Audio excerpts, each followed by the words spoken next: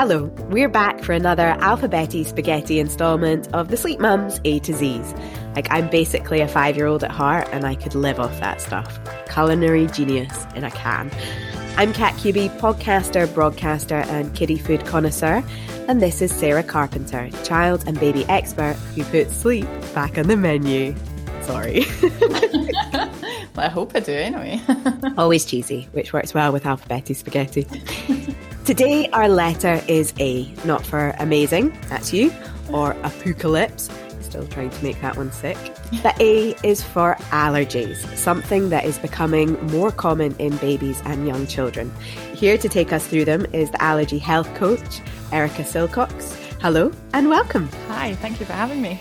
So, being a parent is hard enough, and then you put allergies or suspected allergies into the mix, and it can be scary, disorientating, and really exhausting with a poorly or unhappy baby. It's also, as I mentioned, becoming more common, so it's affecting more and more of us. And that's really exactly what led you into what you do, Erica. So I think, first of all, we would love to hear a wee bit about your background story and how you became the Allergy Health Coach. Yeah, so it's one of those things that I never thought I'd be here, if I'm totally honest. I grew up kind of spending winters in Andorra in the Pyrenees with my parents, who were ski instructors over there, and which is where I met my husband. And I was a ski instructor for 10 years, so I was always coaching people and really loved coaching the nervous people, the people that really need somebody to be there for them, to hold their hand, and to, and then for me to see that transformation was something that I absolutely loved. And I kind of carried that through the jobs that I had after that as well. But it wasn't until I had my kids, so my eldest is now 7.5. The important bit is the half, obviously. Absolutely. We just had a half birthday. Yeah, really important. It's like a big milestone. And it was hell, if I'm honest. My parents decided to get divorced, or decided to tell us they were going to get divorced on the day I was due to have my first baby. So that was really good timing. God. And so it kind of set us up for the next kind of while after that. But, the first birth was not great. And we knew something wasn't quite right with Jack, but I had no idea what it was. My motherly instinct was telling me something wasn't right, but I didn't know what. And I didn't really know anything about allergies. It happened that my husband is anaphylactic to Brazil nuts, but that he's only ever had one reaction, and it was quite late on in his late 20s. But otherwise, I knew nothing about allergies, and we thought it was teething. We thought, I actually didn't know what it was. And I had so many well-meaning friends saying, it might be this, have you tried that? Have you tried this? Have you tried that? And I'm like, I feel like I've tried everything. And I felt really lonely, felt very scared and worried and guilty, and I definitely think, looking back, that I had a bit of postnatal depression with it, because I couldn't find the support I needed. Went through about 6 doctors before somebody took me seriously. I was told that my stress was causing my baby to be as bad as he was. It was my fault. I was just being overprotective. I was a first-time mum. Just get on with it. All babies cry. Things that I hear from parents I work with so often, far too often. And with the allergy side of things, that kind of came into more when he was about 4 months old. He was very lethargic, rushed to A&E, and they said he needs formula now because your milk's not good enough, because I was breastfeeding him. And all hell broke loose. Vomiting, eczema, swollen face. He was just not a happy baby. And kind of to cut a long story short, it was really the start of our allergy journey. It was full on. And even when we got to weaning, I was kind of really left to my own devices just to get on with it and figure things out myself. So when my second one came along, Ollie, I thought, I've got this nailed. So I've got one allergy baby. Hopefully the next one won't be. Yeah. But if it does, I know what to do. Yeah. But no kids are the same, are they? No. There's no kind of blueprint for how they're going to react or act or sleep or not sleep. And I was determined to breastfeed Ollie because it'd been taken away from me with Jack. But obviously that meant that any allergens that he was reacting to, I then had to cut out of my own diet as well. So it was a really, really tough start. And the first 9 months was hellish again. He would sleep on me 20 minutes at a time every night. He'd wake up. And And you can probably see where this is going, which is why amazing Sarah came to help me. But the same thing that I had to, just experiment with cutting foods out and trying to figure it out myself. We were obviously under the pediatric allergy healthcare team, but if I'm brutally honest, they weren't that helpful. And I didn't have anyone else around me that knew about allergies. None of my friends had kids with allergies. The boys were on medication for their reflux. It turned out they also had asthma. And tongue tie as well. So even though I was breastfeeding Ollie, feeding was really, really challenging. He couldn't feed. He struggled to feed. His tongue was just not working. And it kind of got to the 9-month stage. And I remember my sister came for dinner and she just looked at me and I nearly passed out at the dinner table because I was just so exhausted. And she said, we need to do something. And then suddenly I had this knight in shining armor, this angel came to me called Sarah Carpenter. And a few of my friends had used Sarah before, and Sarah had recommended that, that they get in touch. And oh God, honestly, it makes me emotional now thinking about it, because I was in such a dark place and I really didn't like being a mum. I loved my boys to bits, but the whole kind of motherhood scene was not a fun one for us. Yeah. And just needing that support was crucial. And Sarah gave us that hope. Ollie did start to sleep better. We got him off his omeprazole for his reflux. He got rid of his dummy that he was only using to help comfort him because he was sore. And things did start to pick up, but it was still quite a long journey to, find out what all the foods that he's reacting to. Because, basically it was a long road. And I kind of got to, I guess, when they were 2-3 years old and they're starting to go to nursery and to school and things. And we were definitely more on a settled plane. I knew the foods that they were reacting to, so it was fine if I could control it. But there was something in me. I was like, I don't want other parents to suffer like we did. They shouldn't have to fight as hard as we had to fight to get support. And I took on other jobs. I wanted to help parents. I ended up training as an antenatal practitioner. I'm also a hypnobirthing practitioner as well, which I loved doing, absolutely loved it. But I knew something was still missing. I was still not quite fulfilled in the job that I was doing. And I've talked about being, supporting parents with kids with allergies for a long, long time. I talked the talk and kept talking the talk. And I thought, you know what? I'm going to go for it. So why not in a pandemic set up a business? And and just go for it. And, I know there are so many parents out there who are struggling alone. And I want to help, every single one of them if I possibly can. I'm so desperate and passionate to be there and hold the mum or the dad's hand and saying, you can do this. It does get easier. You will be okay. And at the end of the day, you are doing an absolutely amazing job, because very rarely we hear that. We don't tell ourselves that. We don't hear it from our family. We just get on with it. So that's kind of where I come in.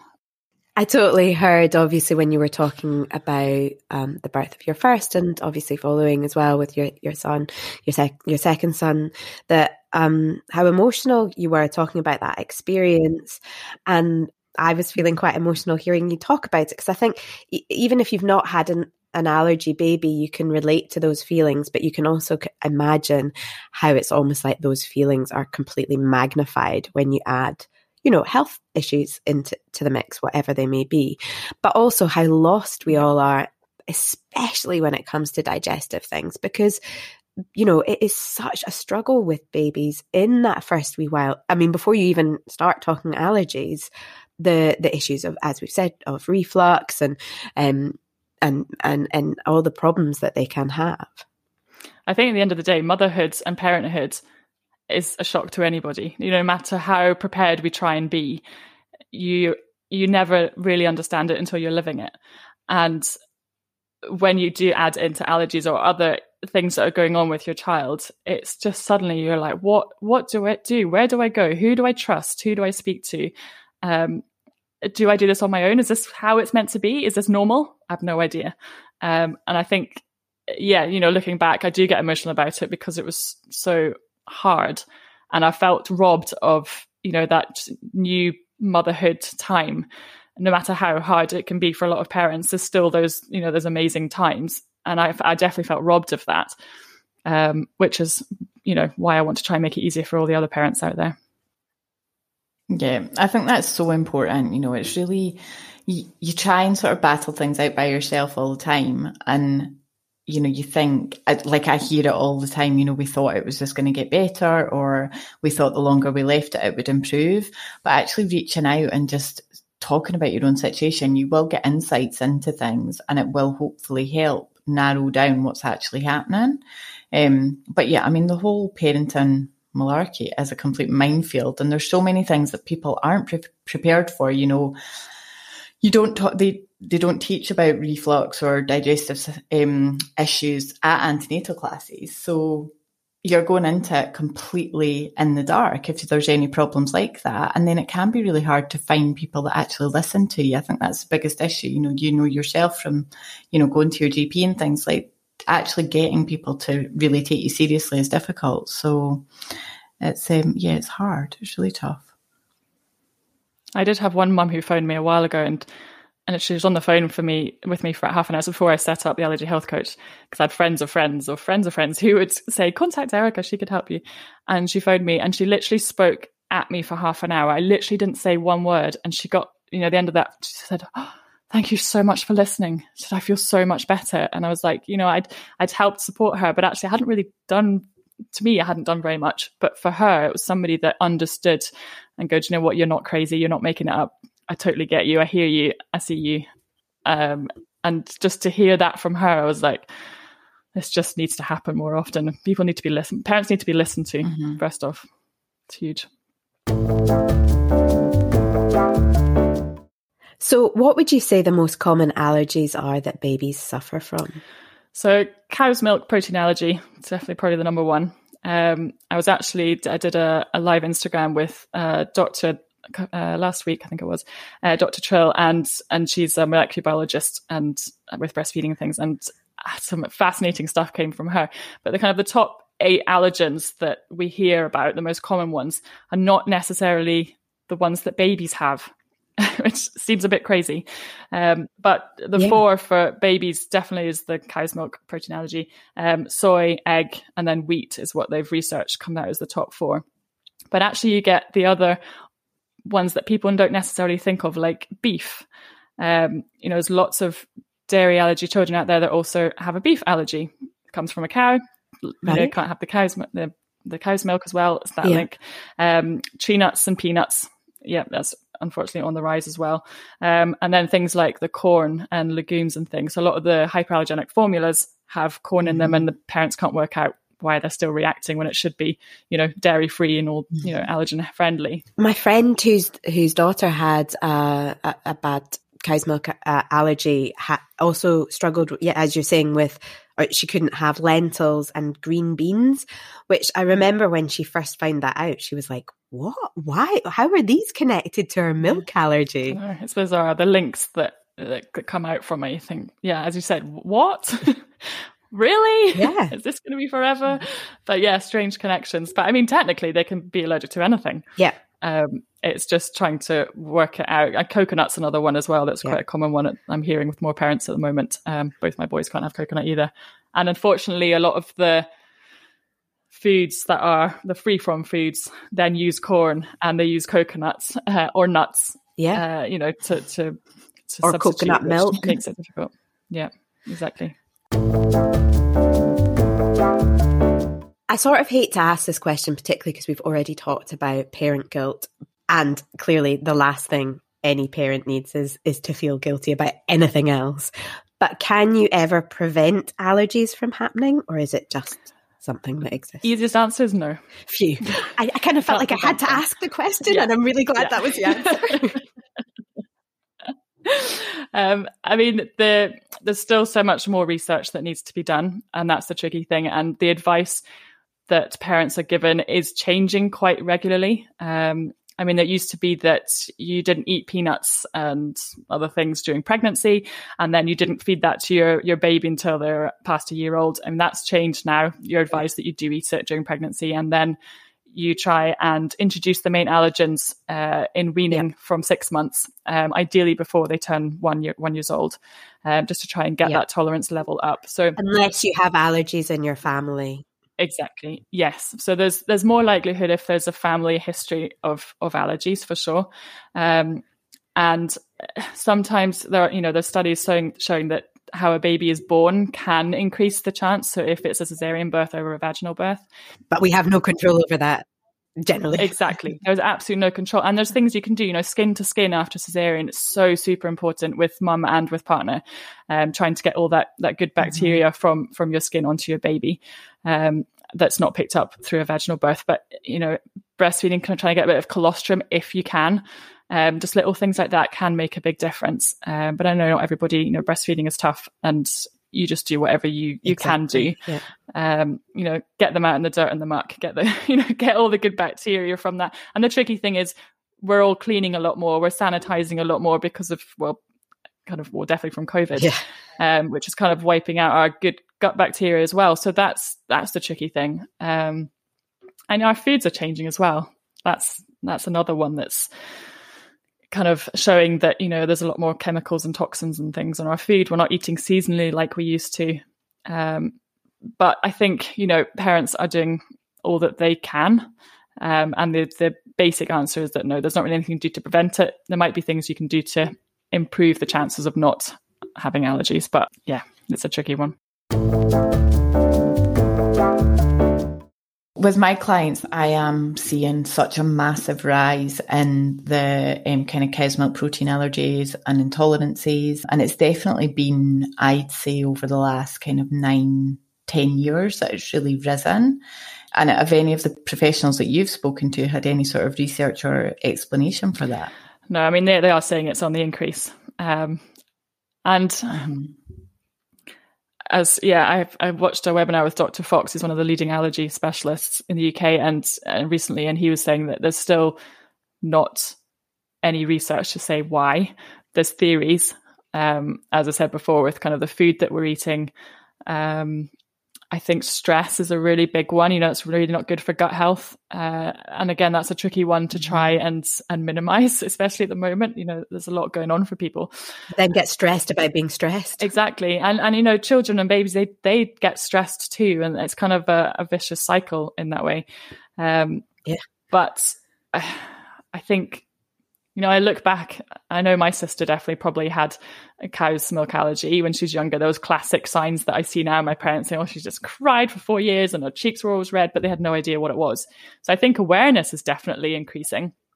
And with social media and Google and everything else, we're hearing a lot more, or really hear quicker of the cases that are out there. But I think it's definitely an increase, but it still needs to be more research. They still don't know enough, unfortunately.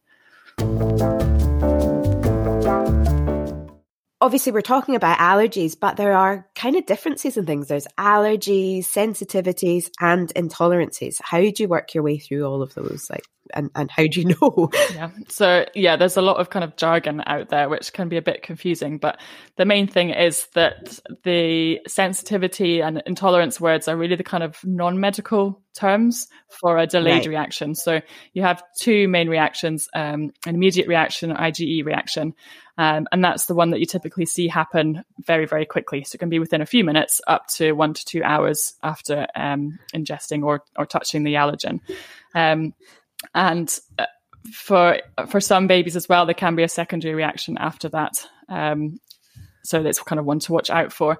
And that's more of it's the immune system attacking the body. So the antibodies are created and then histamines are produced, and then that's what causes the reaction. So symptoms include for that could be hives, redness of the skin, itchy mouth. You might find that your baby's kind of sticking their tongue out or starting to scratch at their neck.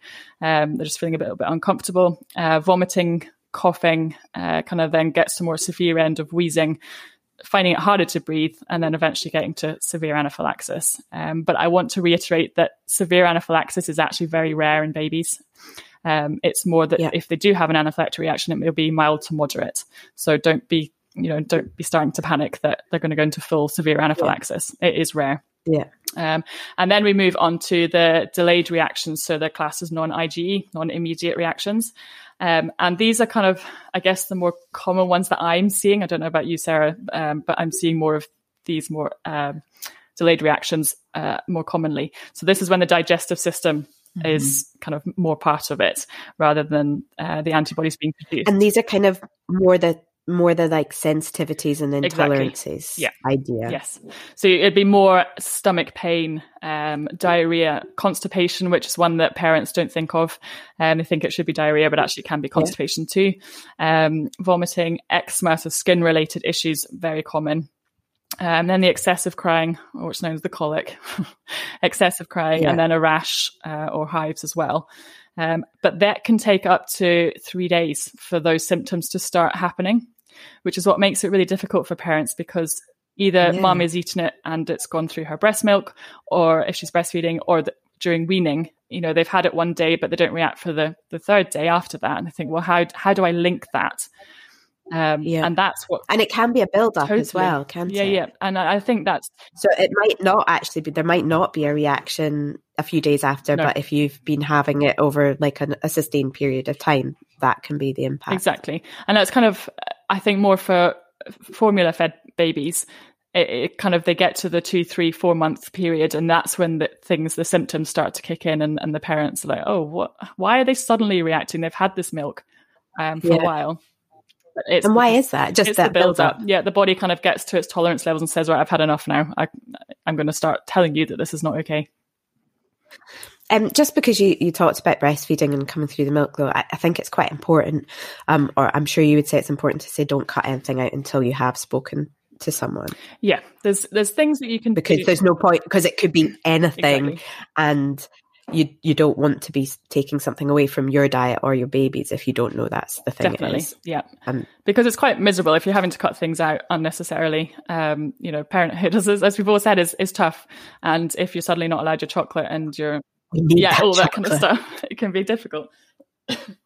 So kind of my advice would be that if you're suspecting that there's a reaction, try and keep a food and symptom diary for a couple of weeks if you can, and make it as detailed as possible. So you're putting in, if for instance, mum is breastfeeding, she's putting in what she's eating, when she's eating it, kind of the quantities, any other information you can put in, and then what's happening with baby, what reactions or symptoms are they having, what's their sleep like, their nappies, like take photos of the nappies, even though it can be disgusting. I've sent many poo nappies pictures to Sarah. Yeah, my phone is full of them. Yeah, I have a whole album. But it tells us a lot. So just get as much evidence as possible, so that when you do go to your GP, you can say, actually, I've got all this evidence. You need to listen to me. Something's going on. And you can look for patterns then as well. It's easier to work it out rather than trying to think, through sleep deprivation. How do you remember what happened an hour ago or yesterday? It's hard. Exactly. So you mentioned sleep there, which obviously gets Sarah and me excited. We've got to bring it back to sleep. So in what way would you say that allergies affect sleep? I mean, every child is different. Some babies, it affects them more in the day and they don't like to nap. And then actually at night, they're not too bad. But it could be the opposite. My first child, Jack, he was actually a really bad sleeper in the day, and at night was pretty good. I mean, obviously still wakes for feeds, but it was, the normal amount of time. Whereas Ollie slept not too badly in the day, but nighttime was absolutely horrific. And I think at nighttime, when it's quiet, there's no distractions. They're lying on their back. Things start to be sore. If they do have reflux and they're lying flat, it's obviously easier for the acid to be coming up and making it uncomfortable for them. Their legs are coming up to their chest because they're sore, they're wriggling, uncomfortable. It might be that if they do have a milk allergy, they're quite snotty and kind of mucusy. So that makes it harder for them to breathe in terms of like they're snoring or it's just uncomfortable for them. But I mean, that's kind of from parents that I've worked with and from my own personal experience. I'm sure Sarah's got lots of stuff she can tell us on sleep disruption. But I think the key thing is that you'll know when it's not normal. Babies do wake to feed at night, of course. And, some parents are really upset when their babies don't sleep through the night, forgetting that their tummies are really small and they do need to feed quite often. But it's when it's napping rather than proper sleep and they're exhausted the next day. You're exhausted. It's not a good combination. I think, you've hit the nail on the head there saying about it being normal, because it's the inquiries that I get and the clients that I speak to, and they're like, it's just the cry. It's the cry that they're doing.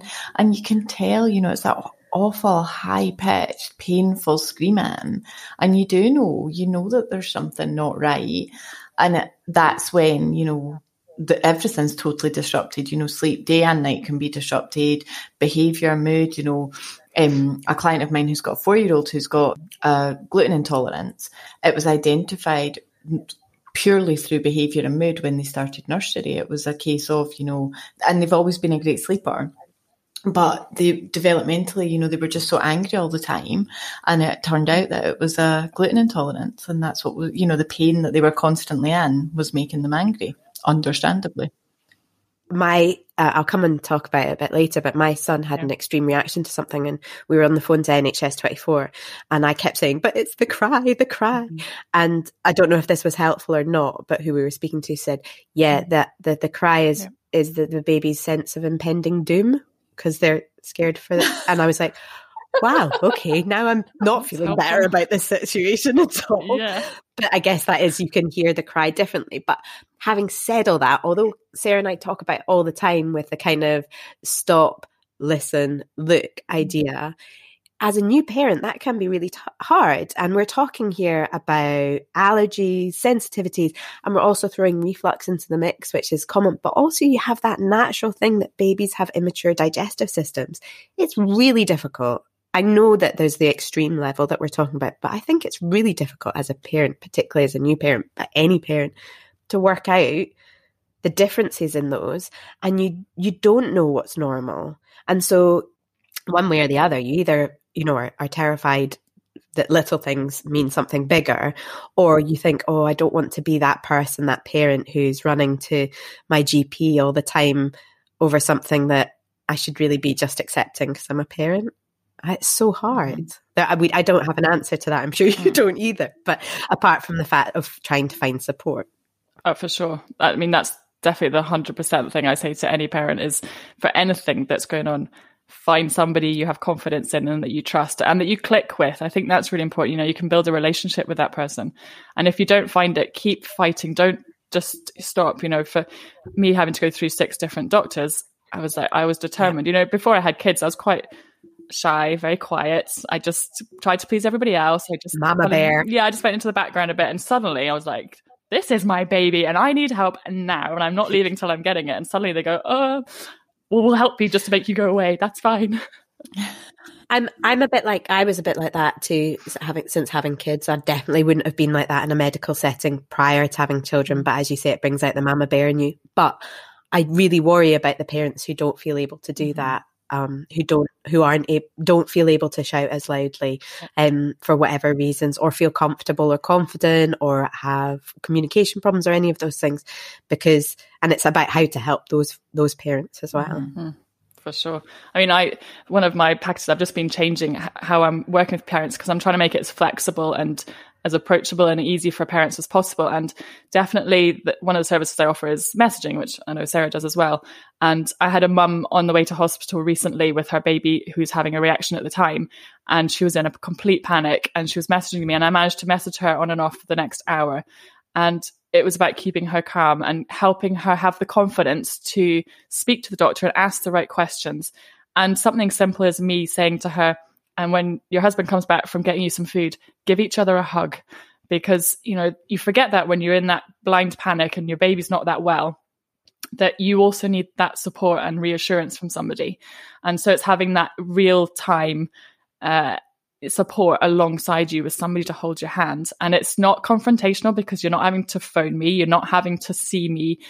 For those people that don't like that way of communicating, it's a message. It's a bit more protective almost. But somebody's there for you. And I think that's really important.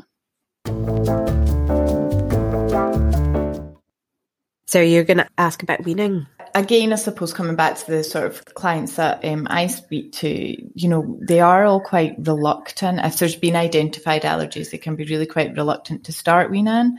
But then I also know that from my experience with Emily, my consultant was really pushing early weaning. Out of all 3 of mine, she was the one that I was like, actually, can we just try and hold off until 6 months because we don't really have time? Yeah. But but the consultant was like, no, we're going full steam ahead. And they actually ended up starting to wean Emily in hospital.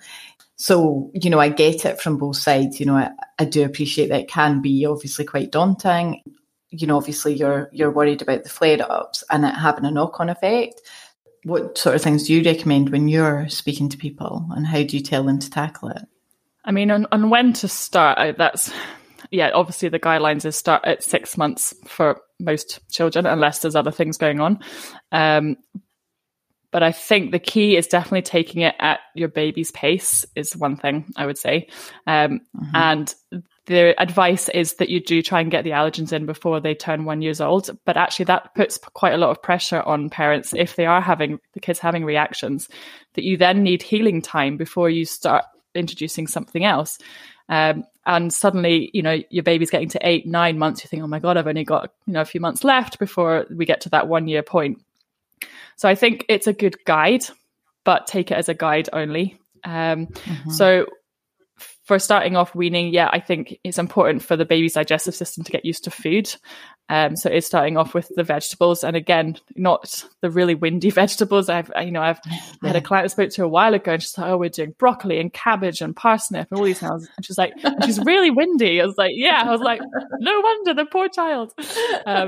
But it's trying to get variety. And it's keeping it fun and simple, and ideally, and with all the hope in the world, they're not going to react generally to those kind of foods, the green leafy veg, and adding in a little bit of fruit. And then it's really taking things really slowly, and again getting that food diary, having a bit of a plan and a strategy as to when you are going to introduce an allergen, how you introduce that allergen, and taking it super, super slow, especially if there is history of, family history of allergies, or the baby's got eczema, or they're starting to teeth, any of those things. Definitely don't do it when they're teething, because their immune system's fighting off things as it is. So it's doing it when your baby's really well and settled, and just taking your time. So starting off with the veg, bit of fruits, and then bringing in so that's weaning for any baby rather than a baby that you suspect. And an allergy baby. And an allergy baby as well. Yeah. So right across the board. Yeah, definitely. My heart totally broke. We had a message the other day, or saw a message the other day, a mum saying that their child had been diagnosed with reflux and they were being encouraged to wean early, but that she didn't want to because of the 6 month guideline, because it feels very set in stone for people. And what she also said was, because I've managed to breastfeed this whole time, and I'll feel like I've failed if I don't get him to 6 months. And my heart totally broke, because I feel like, I know there's really important messages in here, and this is not a point to get into a discussion about all these different things, but we're so confused by these things that we're told are set in stone. Like the fact that a healthcare professional is telling her to wean early because of the reflux, and she still feels like it's the wrong thing, just breaks my heart.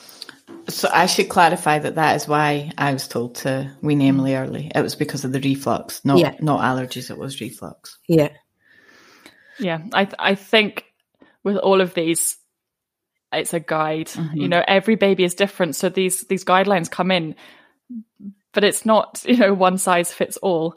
And I think, there are some babies that are ready slightly earlier. There's some babies that don't want to wean until they're, a bit older than 6 months, and that's absolutely fine.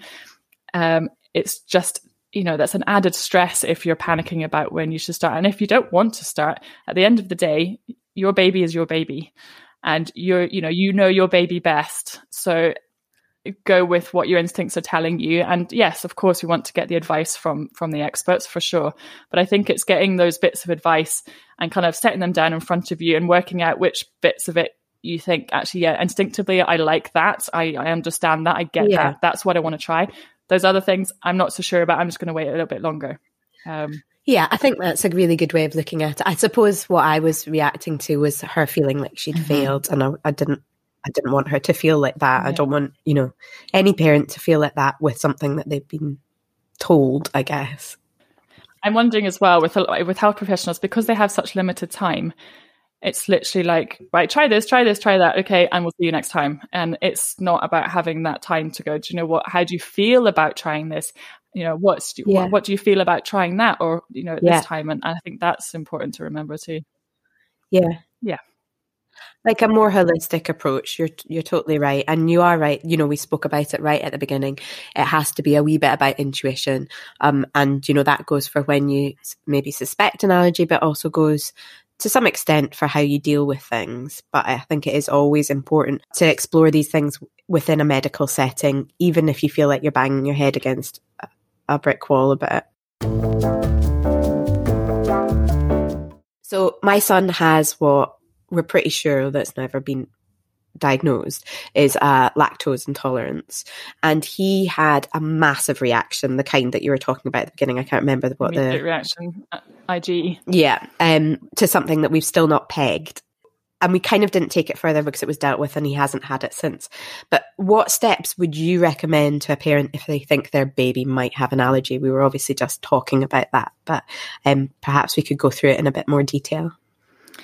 Yeah, so for the immediate reaction, obviously, if something's happening and it's quick, you call an ambulance, like first off. And that's definitely a mistake I made with Jack, in that he'd had a nut in the car and I turned around and suddenly his face was quite rashy. He was sticking his tongue out. He was less than 2, I think. And so he couldn't really tell me what was going on. And I looked around 10 seconds later and the rash had spread across his whole face. And I was 10 minutes drive from the doctor's surgery. So I turned around and drove to there. In hindsight, I thought it'd be quicker that way, but actually I probably should have called an ambulance. And I would say to anybody out there, call 999 straight away, and then they can advise you what to do. The crucial thing with that is trying to keep calm for you and for your baby, which is really difficult, I know. But hopefully the motherly instinct kicks in and you are able to keep calm. If your child has a delayed reaction or you're not really sure, definitely going through that food and symptom diary, getting to the GP and chatting to them, and asking for a referral if you can get one. The really tricky thing at the moment is I'm finding with lots of parents that I'm working with that those referrals are not that easy to come by, and they're also taking a really long time to get. And then it's by phone rather than face-to-face.